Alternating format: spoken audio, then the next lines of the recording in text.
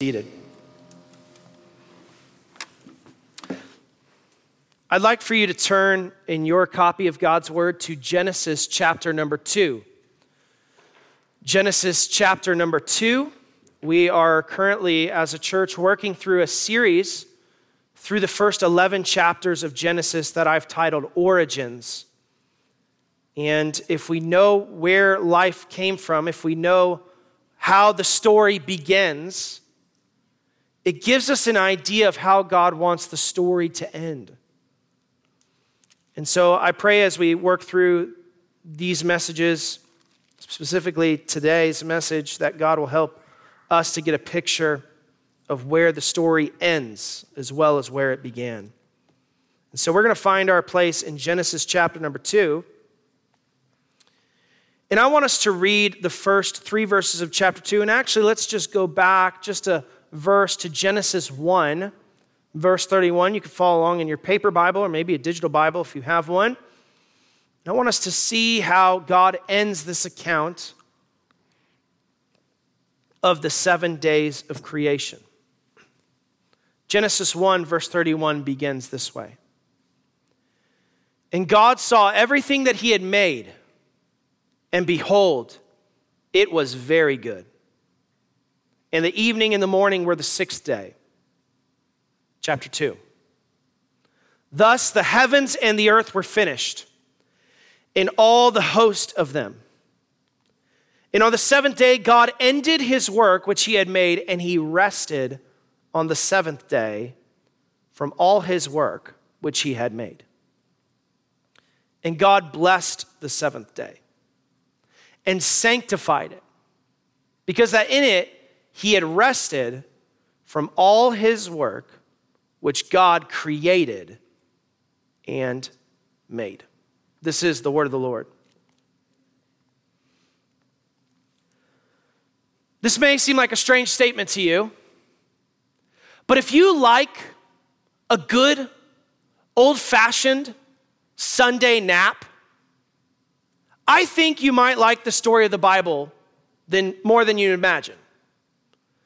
If you look forward every night to the times that you can lay your head on your pillow at night, somebody say amen to that. All right, wow. Let me high and dry. Come on, brothers and sisters. If you look forward to that, you're going to enjoy Genesis 2 and the story of Scripture more than you think. Maybe you've never noticed it before, but the very story of the Bible revolves around the theme of rest. It starts here in Genesis chapter 2, and it culminates in the Bible's final book, the book of Revelation. Now, more than a cool fact, you might want to ask yourself, Pastor, what does that matter to me? Why do I care that rest is a dominant theme in the Bible? Because maybe this morning you find yourself constantly stressed out, anxious, or worrisome. If that's you, you might want to listen to Genesis chapter 2, verses 1 through 3. If you find yourself overworked because you're not quite sure how you're going to get everything done, then you probably need to hear God's words about rest. If you find yourself worrying that what you do is never good enough, whether in the physical realm or the spiritual realm, friend, you need to listen to God's words this morning. What's interesting to me is that the theme of rest in the Bible begins in the very place it shouldn't. Now, why do I say that? Because as you're reading Genesis 1 in chapter 2, verse 1 through 3, an ancient reader of Scripture wouldn't have been surprised that a God of some sort made the world. They all had their theories that all eventually said that the creation of the world belonged to the credit belonged to a deity of some sort. Some of them said it took multiple gods to do that. Of course, our Bible says it was one God who did all of that. By the way, nobody for thousands of years of human history just thought it all just magically appeared somehow. So no one would have been surprised when God says, I made the heavens and the earth. Not that surprising.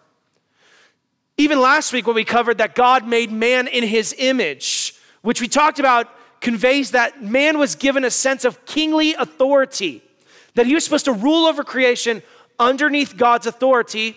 That wouldn't have been as surprising either. All ancient cultures saw that their relationship to their God was one that they would serve him and maybe carry out his wishes in the world. That wasn't that surprising.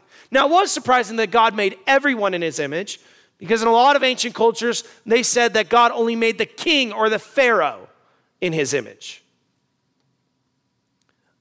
But I think the last thing you'd expect to hear in Genesis 1 and 2 is a statement about the Almighty God who can create all the heavens and the earth by his power, resting.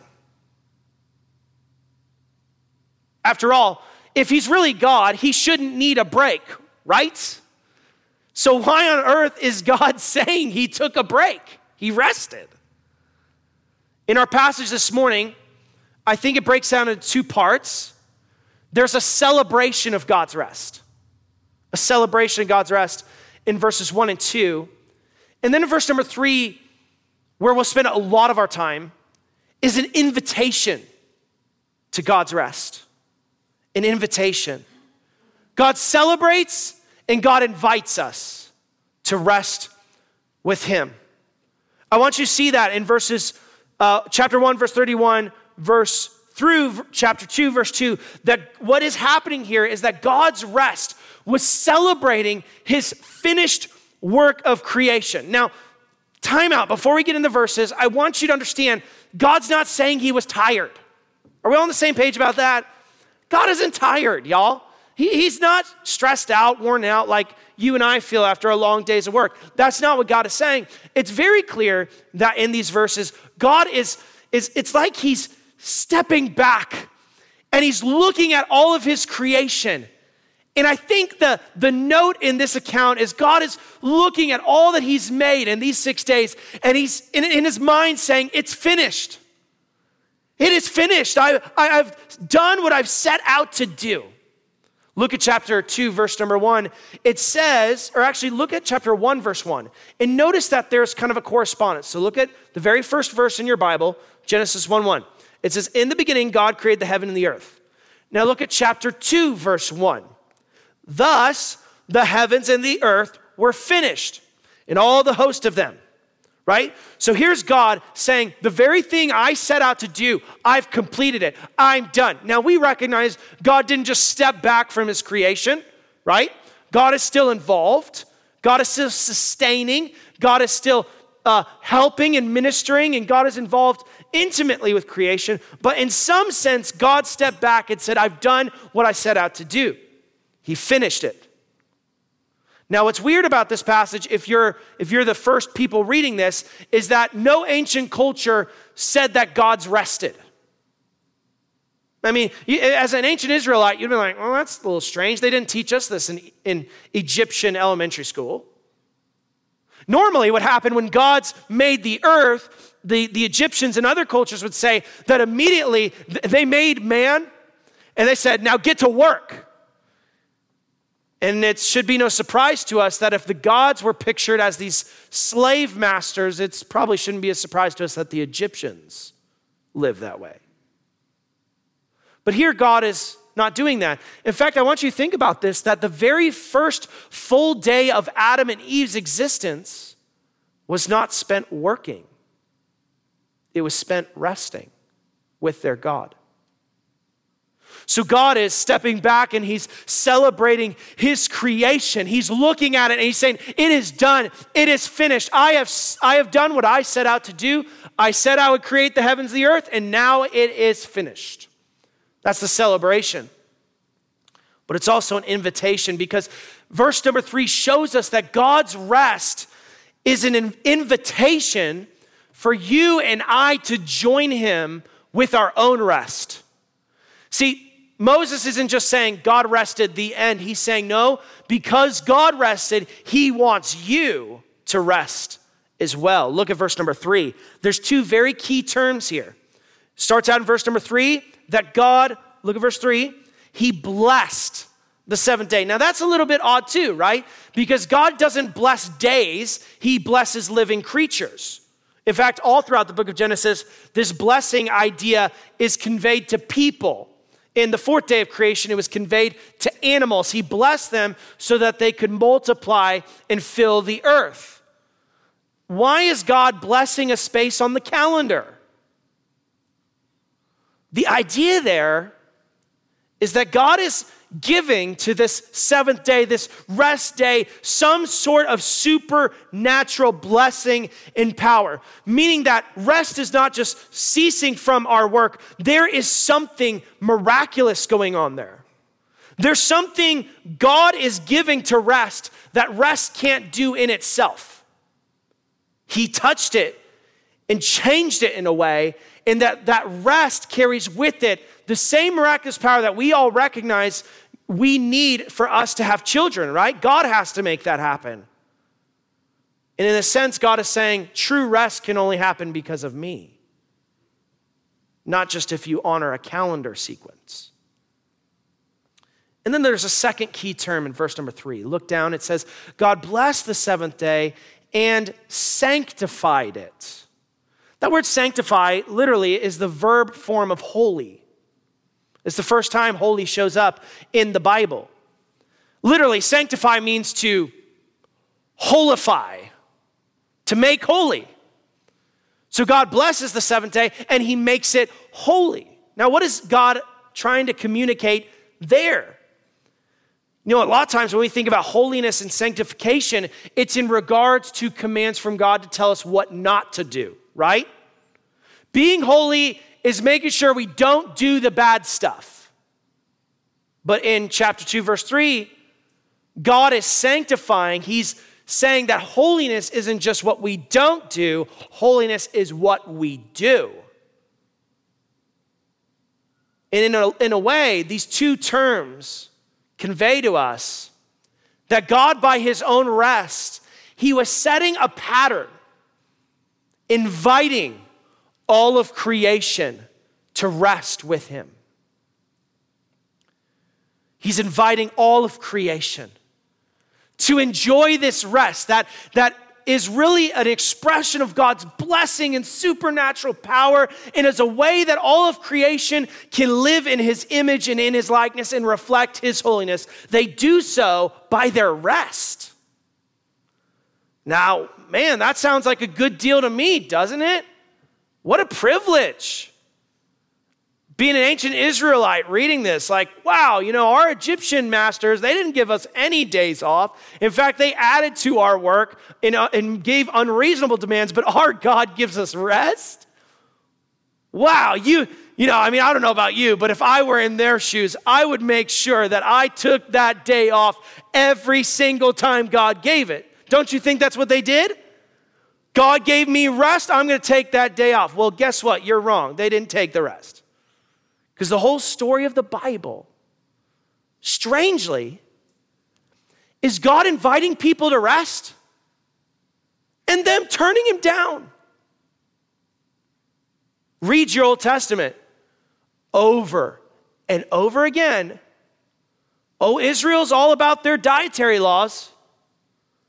But they just cannot keep that Sabbath thing. The whole story of the Bible is God inviting people to join him in this physical rest, but every single time they reject his invitation.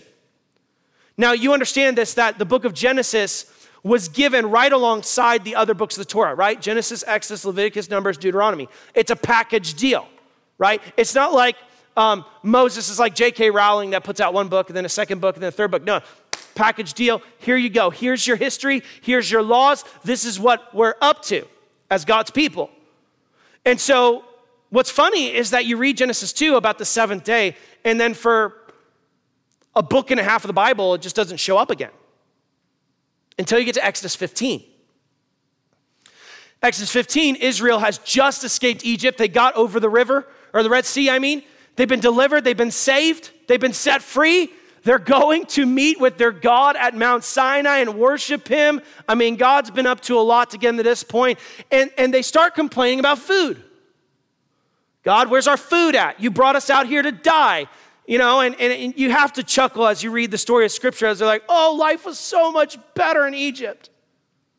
Yeah, where you were beaten and you had terrible taskmasters and they probably starved you to the brink of death. And they killed your sons. Yeah, life was really so much better, wasn't it? So God says, obviously I'm taking care of you. And God, remember, he gives them quail in the evening and manna in the morning. And there's very interesting rules attached to this manna. He says, here's what I want you to do. I want you to go and I want you to get that manna every single morning.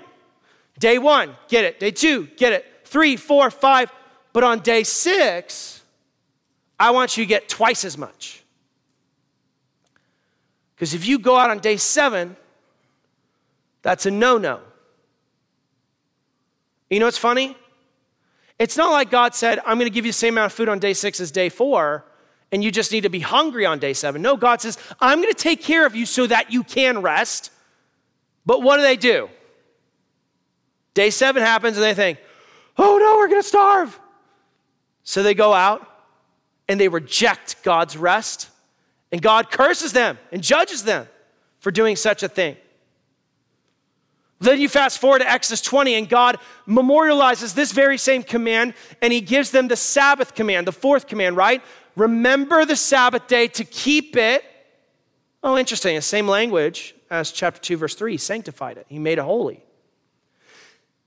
But as you read the rest of the law in Genesis and Leviticus and Numbers, you find out that the Sabbath wasn't just a one-day-a-week thing. There were other Sabbaths. There was a Sabbath year. On the 7th year, Israel was supposed to release all the people who were in debt slavery. Different type of slavery than you and I remember in American history. If you couldn't pay your debts, you would work them off. It was actually a pretty good deal, better than someone throwing you in jail or killing you. You would work for them. But God made the stipulation, no matter what, no matter how much debt they had, the max they could work for you was 6 years, because on the 7th year, you had to free all of your slaves. Well, Jeremiah is pretty clear. In fact, God called them out specifically, you're not freeing your slaves. And they said, no, we don't want to. We don't want your rest, God. Then there was another Sabbath. There was the year of Jubilee. Now some of you who are in agriculture, you'll understand how hard this was. But every 49 years, 7 sevens, God said all the farmers couldn't farm for a year. At all. Now some of you are like, a year off of work? What? Why hasn't America caught on to that? But you understand how hard that would be, right? Because not only you would have to work and save up, but you would, some of y'all know, you would be sitting there about, 2 weeks into the year of Jubilee like, oh, I'm going to die, I'm going to starve, I'm going to go broke. You know what happened? There is no record, not a single time in Israel's entire history did they observe the year of Jubilee. God blesses rest, and he invites them to join him in it. And they turn him down. Friend, you and I might look at that and think that's just absolutely crazy. If my boss gives me a day off, I'm going to take it every single time. But friend, we're not much better than those grumbling Israelites looking for manna on the 7th day, because God has extended and offered us to join him in this physical rest, and so often we turn him down. If God sets apart and blesses the 7th day, Christian, don't you think it would just be smart of us to embrace it? Now, I don't think that the Sabbath command is a binding command for Christians. I think the Sabbath is fulfilled in Jesus. We'll get to that in a second. But just pause, stop, and think. This was a rhythm of rest that God instituted at man's creation. This is a rhythm of rest. If we understand the laws of the Old Testament, all the stuff God said for his people was not just arbitrary commands to make them look different. It was commands that said, hey, this is good for you. There's a reason certain foods were not supposed to be eaten by the Israelites. It's not just so they could be holy. It's so that they wouldn't get diseases because they didn't have the tools to properly cook and treat that meat. The same thing is true with rest. Whether or not you think the Sabbath is a binding command for Christians, the reason God rests on the seventh day is so that he could show you and me that we need that same rest. We need it. To reject God's rest, to reject the rhythm of taking a day off of work and resting and worshiping to our God, to reject that is to our own harm. Think about it this way. When somebody says, I don't need a rhythm of rest, they're saying, God, I don't trust you to bless my rest more than my work.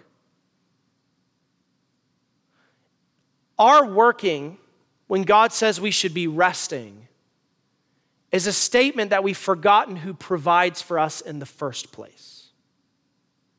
You want to know why God wanted Israel to take a whole year off farming? For them to figure out that they weren't eating because they were good farmers. They were eating because God in heaven was providing for them. And friend, I think some of us, in a workaholic society like American culture, they glorify these CEOs who work 100 hours a week. Friend, there's no place in Scripture to glorify that type of lifestyle. It's a rejection of God's rhythms. God made you to need his rest. And yet so often we reject his rest in so many different ways. Now you may not work 7 days a week because frankly, most of us don't work for companies that even operate 7 days a week. Praise God for that. But you know what? Just the same, there's so many Christians that on their day off, maybe because they have a leadership position, there's a lot of pressure on them. They're supposed to be resting, but they're planning, they're scheming, they're getting ready for work. There's no break. Their mind is at work even though their body's at home.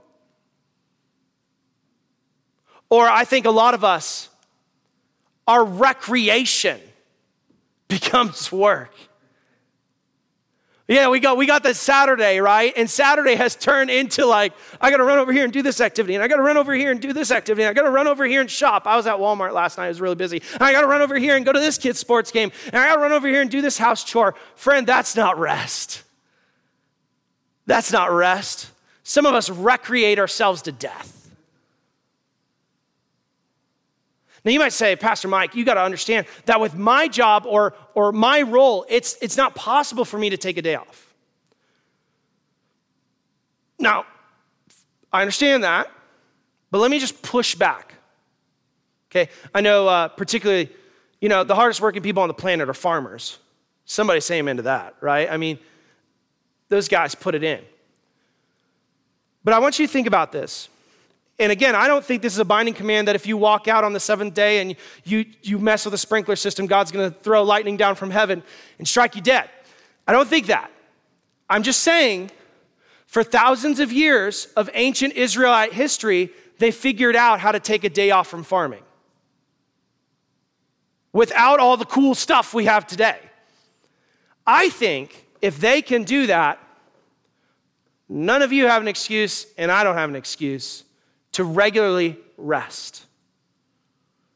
Stuff comes up, but what I'm encouraging you to do is don't forsake the rhythm of God's rest. And some of you, you may rest physically, but you can't rest up here. You're worried and stressed, and you're scheming and you're planning. That's not rest. That's stress. I don't think that's what God was doing on his seventh day, do you? Oh no, I sure hope Adam and Eve don't sin. No, you rested. Completed work. Maybe you're a parent. My wife, she stays at home full-time with our kids. I think one of the most full-time jobs ever is being a stay-at-home parent. Or being a parent on top of a job. I mean, you come home from work and you've got more work, right? Parents, I think even you should think about how you can maintain a rhythm of rest. In fact, in ancient Israel, there were household laws. There was a lot of stuff you couldn't do. You couldn't even start a fire on the seventh day. Now, I'm not saying that's what God thinks Christians should do, but I think the idea there is if we're creative enough, if we cook twice as much on the sixth day, so the person who cooks doesn't have to cook on the seventh day, or if we tell our kids, you know what, Johnny, you can have one hobby. that I'll drive you to, not 3. All of us can embrace God's rhythm of rest. Friend, all I'm saying is this: if God blessed the 7th day, we would be foolish to reject it.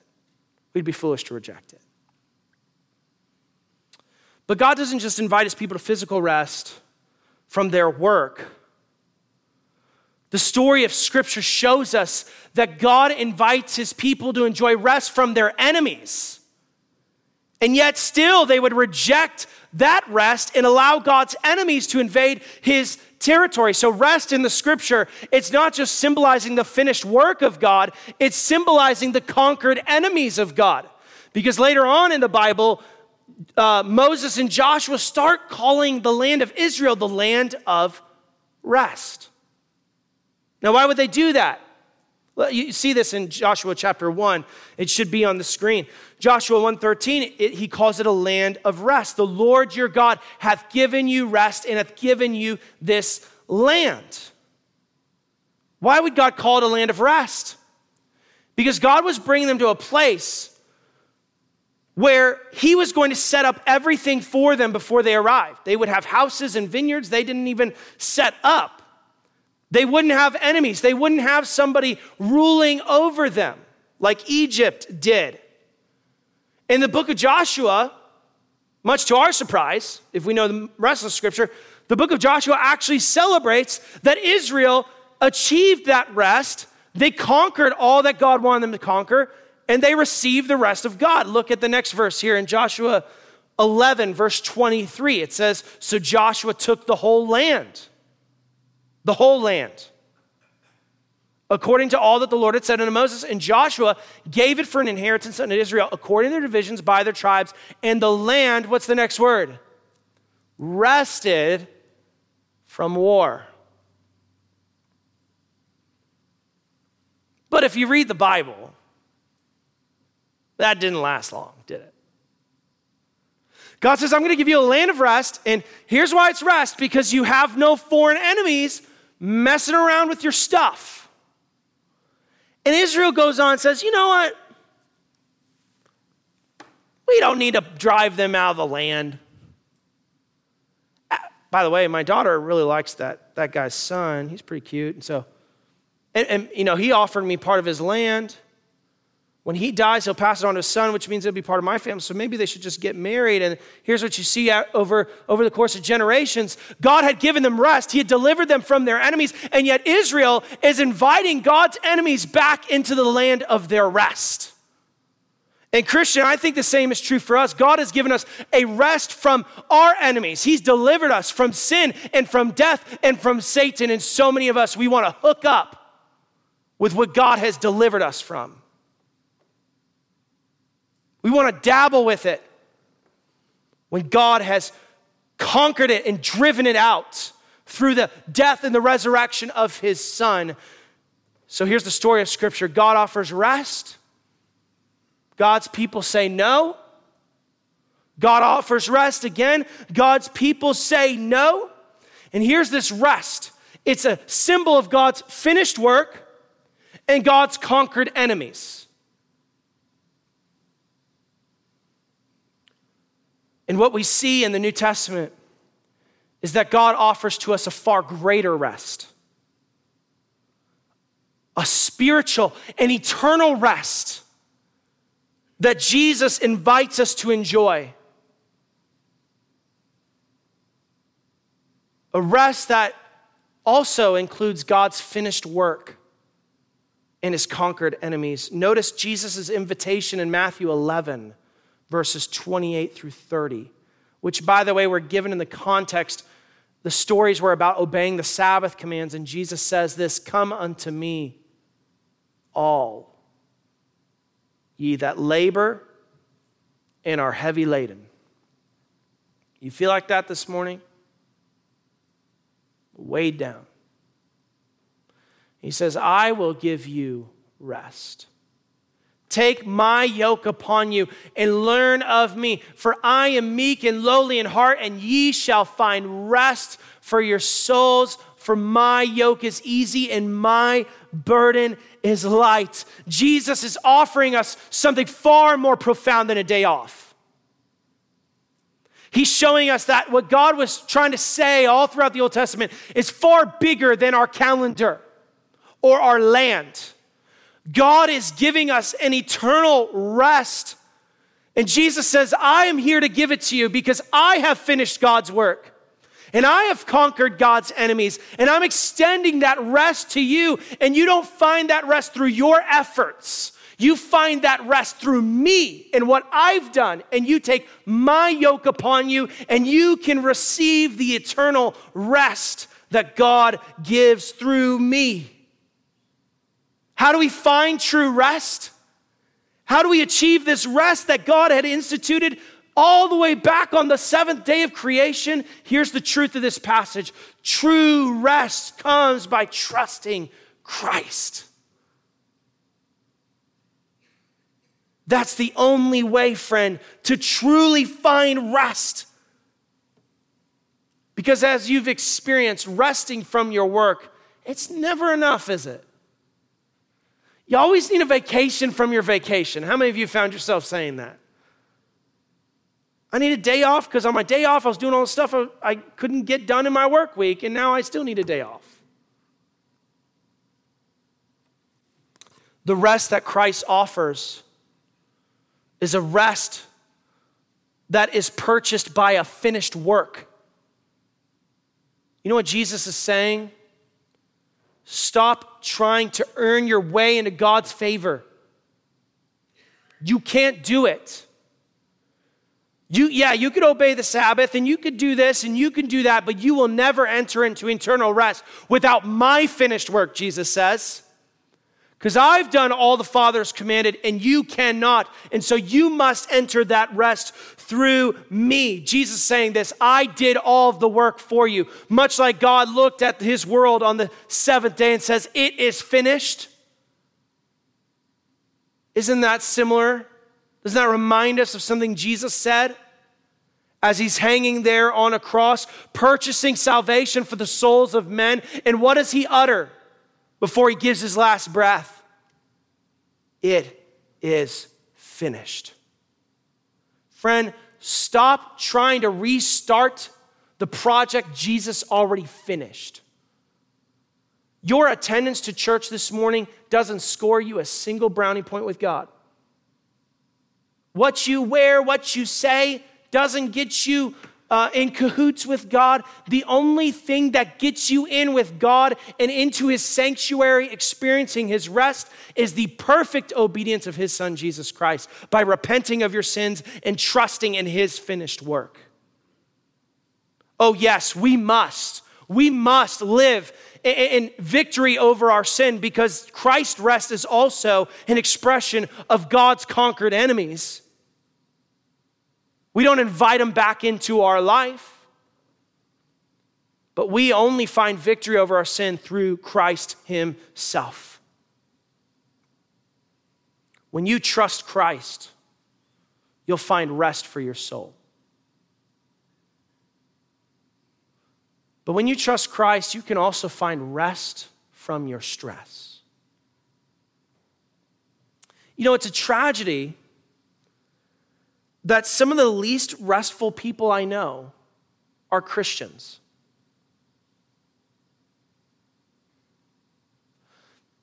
Jesus says, here's what you need to do. The only way for you to not go to hell is by trusting in me. And all of us Christians are like, sign me up.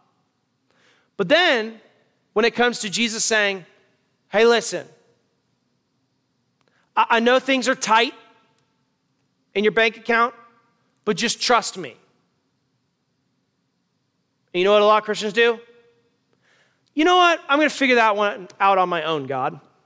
I know you're offering me rest, but let me just take that yoke back, okay? And let me sit down and let me figure this out and let me stress about it. And you ask, well, why are you stressing? Is it making you more money? No, but it makes me feel better, like I'm doing something about it, right? And we take the stress that Jesus died to release us from, and we bring it back and we rest it on our shoulders again. boy, Pastor Mike, I got this situation I'm dealing with, and I got to really figure it out, and I just can't sleep at night, and I can't figure this out, and I'm talking to this person, I don't know what's going to happen. That person might stab me in the back, or that person might stab me in the back. Friend. Don't you think when Jesus said, I'm going to give you rest, that he meant rest from all of it? He meant peace in all of it. That his finished work, his completed work is not just having to do with your salvation. Jesus takes care of everything you need. He's just like that father guiding the children of Israel through the wilderness, dropping down manna from heaven, taking care of the problems they thought God didn't know about. Oh, friend, Christ has done all of it. Rest by trusting in him. Trust in him. Trust that he's got it taken care of. Trust that situation you're going through, he's going to get you through it, and he's going to conquer in the way he's decided he's going to conquer. True rest comes by trusting Christ. In much the same way that God did on this seventh day, Christ has accomplished what he set out to do through the new creation. And he looks back on his finished work and he says, it is finished. And Jesus promises you blessing if you will enter into his rest. And here's the choice this morning. This is it. This is the only choice you got. Are you going to trust Jesus or not? You going to take his yoke or take back your old yoke? You going to let it sit in the hands of Jesus? Or are you going to try and handle it yourself? You know what we all can do this morning? If we are believers in Christ that have taken his yoke upon us, friend, I know this world still comes with its stresses and its stripes, but there will come a day we will enter into the land of our rest. And we will just simply enjoy and worship and work in the presence of our God. That's the rest God has given us. But you need God's help to experience that here and now. You need his help to trust him and to give it over to him. And I have a feeling there's somebody in here, or maybe some somebodies, who need to give back some loads that they've been carrying. They need to make a transfer from their account to Christ's and just give it back. So that's why for just a moment, I want to spend some time praying and responding to the rest Christ offers us. Every head bowed and every eye closed. What I want you to do this morning is just spend some time